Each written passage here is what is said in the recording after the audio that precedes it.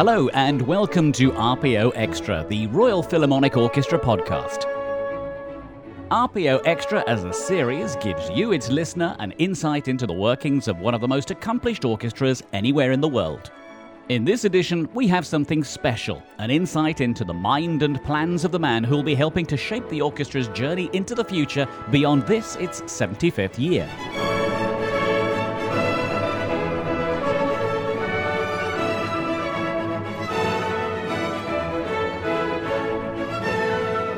As you're about to hear, the RPO's music director designate has very clear views on how he plans to do things from 2021. Maybe we have to create some kind of safe place with a safe environment for the future for all performing arts, when people will feel as safe as it is possible to be in the place without any danger of contracting a virus, or how we will still perform for the live audience. To me, this is a tough and difficult discussion about the future, but we have to find a solution. So welcome to our feature edition with Vasily Petrenko. Vasily Petrenko was born in Leningrad in Russia in 1976. He first worked with the RPO in 2016, and so successful was the relationship which developed. A couple of years later, the RPO confirmed him as its musical director for an initial 5 years, starting with the 2021-2022 season.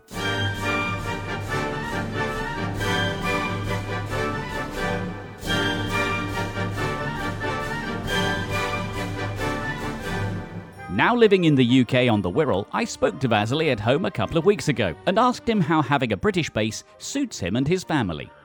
It is different life from the Soviet Union where I grew up. It is quite a different mentality, and so far we were enjoying to be here. Obviously, we were needed to adopt a little bit, as we always do, but we're very comfortable here, apart from what's happening now with all the virus, but that happens around the world. I believe you've actually taken on British citizenship. We can call you a Brit now. So why did you do that? By several reasons. My profession, again, before this year, requires a lot of traveling. And obviously, with Russian passport, it's a bit more difficult because you need a visa for every single country or for most of the countries. With British passport, it's much easier to travel.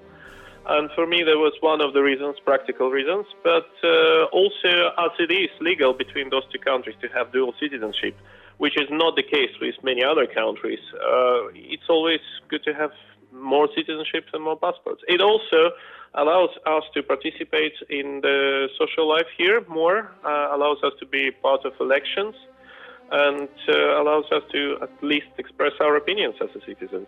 Now, you've been living in the Wirral recently, and I understand that you were declared an honorary Scouser a few years ago. When you become the musical director for the RPO next year, will you become an honorary Cockney at the same time as well? I don't mind if there's the honorary Cockney committee who can give such awards. I'll be more than happy to receive them. I just haven't yet discovered who are the president of the Great Cockney Committee in London. Every time I talk to somebody at the RPO, they keep saying how excited they are at having you joining them. How do you feel joining the RPO at such an important time for the orchestra in its 75th year? It is great feeling, a lot of anticipations, even after this challenge which all the humanity facing at the moment. There's a lot of will to work, a lot of will to improve, and I hope that after all this virus story is over, even in a difficult economic time, there will be a lot of hunger for a culture in a society, and I'm very much looking forward to work together with the orchestra to give for the society, for the people, for our public, all what they were missing by then in those days. What is your opinion of the RPO and the sound that it makes? How do you feel about how the RPO makes its music?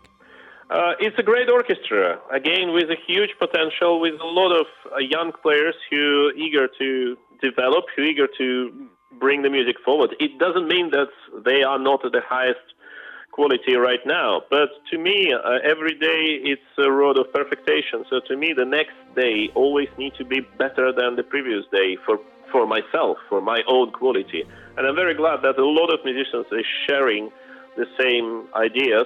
They're sharing the way that each one individually and collectively need to improve day by day. And that this road to improvement is endless.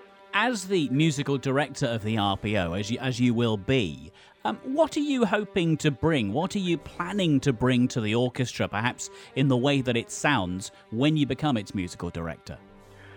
We will see. The time will show. My credo always was to find the exact sound and exact tradition of playing certain music of the certain composer. So, for instance, to play Beethoven in the sound world of Beethoven and Tchaikovsky in the sound world of Tchaikovsky. So versatility in approach to different music, versatility in repertoire, and also the idea how to make each program interesting, not just to repeat the same blockbusters. So for me, it's a programming way. It's also the way how to explore all the great London halls. London has not a single ideal hall. So to me, Royal Albert Hall is for the big pieces like Mahler symphonies, which we plan to do in the next season. Royal Festival Hall is for, let's say, late romantic and main core repertoire of the classical music.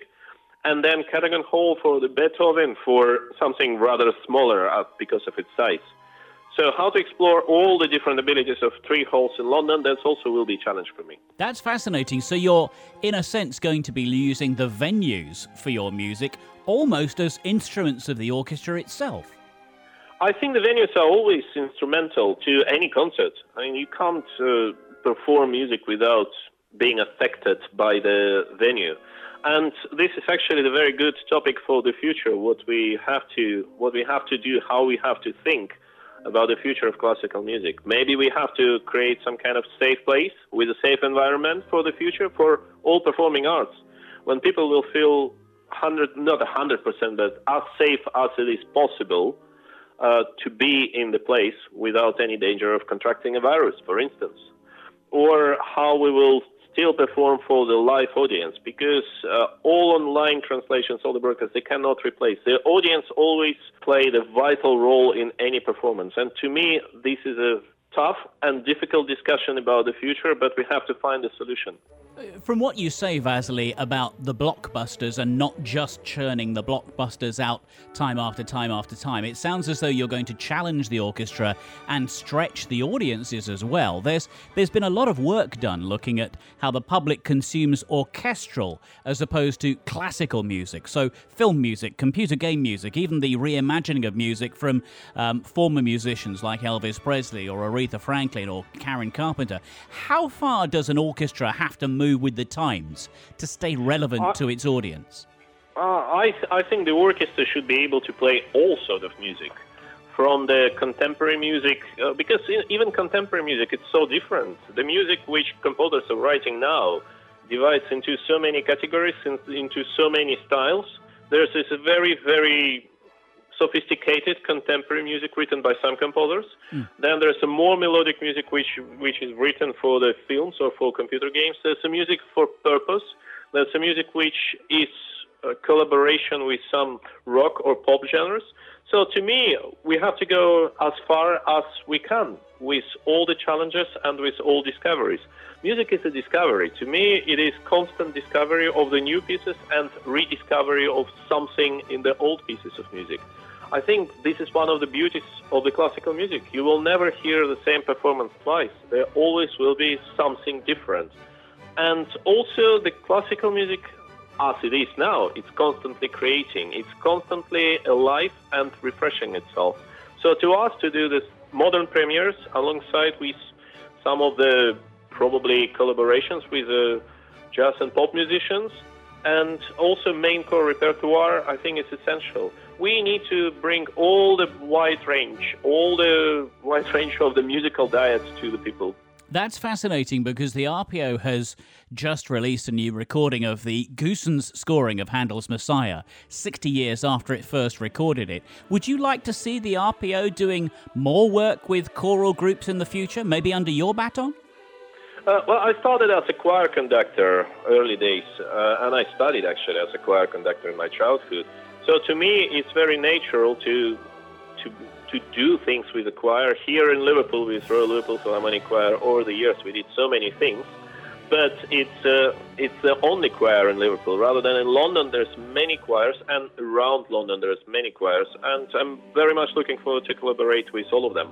Now, with the difficulties that we've got at the moment, we also have opportunities too, because the orchestra is going to be moving its home in the course of the next few months. There are, of course, big changes going on within the orchestra in terms of the ease with which people can get together to make music. Once that has all settled down, what do you see as being the priorities for the RPO as it moves forward beyond its 75th year? To us, the priority, I think for all of us, for all the performing arts, the priority will be to bring people back to the performance venues without fear. To bring people back and let them as much culture as we can. And to unite the people in this movement forward. The next years, it will be difficult economically for everyone in the world, because the world, apart from the virus, is also in a quite deep economic crisis. And with each day of quarantine, this crisis goes further and further. There will be changes in post-virus world, and our goal will be to make culture as important as it was before, or probably even more important. The Royal Philharmonic Orchestra is run by committee. Many of those committee members are players themselves. Many of them, in turn, are young players. How important is it for orchestras to bring new talent into themselves where they can then learn from others alongside them in the same desks? Or should orchestras only audition for the best and pick from whoever comes along? In other words, perhaps from international orchestras, picking only the best? I think every orchestra, in interest of every orchestra, is to bring the best players to themselves. However, I think this is a mutual process. It's not just you picking up some talented young individual and then everybody educate him or her. It's also the other way around. The new people, the new talents can bring the new fresh ideas, the new approach. And for me, it is very important that this is a pool of people with everyone trying to make an attempt and creative attempt to improve the general and collective quality. And finally, Vasily, I can't let a man who lives in Liverpool and is a football fan go without a final question. Should Jurgen Klopp and Liverpool be confirmed as Premiership champions this season as it now stands? I'm pretty sure they should. I think it will happen in the next several weeks in many different sports, if there's a very large gap between the front runner and the rest of the crowd in the championships and the cups, that they will be declared the champions. I think they deserved it. That's a very serious and considered answer, and it comes from one who is very clearly a fan. Vasily, it's lovely to talk to you. Thank you for giving me your time. The orchestra is beside itself with excitement to have you at the controls in the future.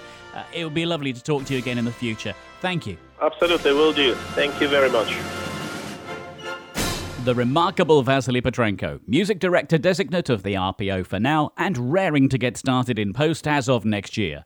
The feeling is mutual. That's all for this special edition of RPO Extra, the Royal Philharmonic Orchestra podcast.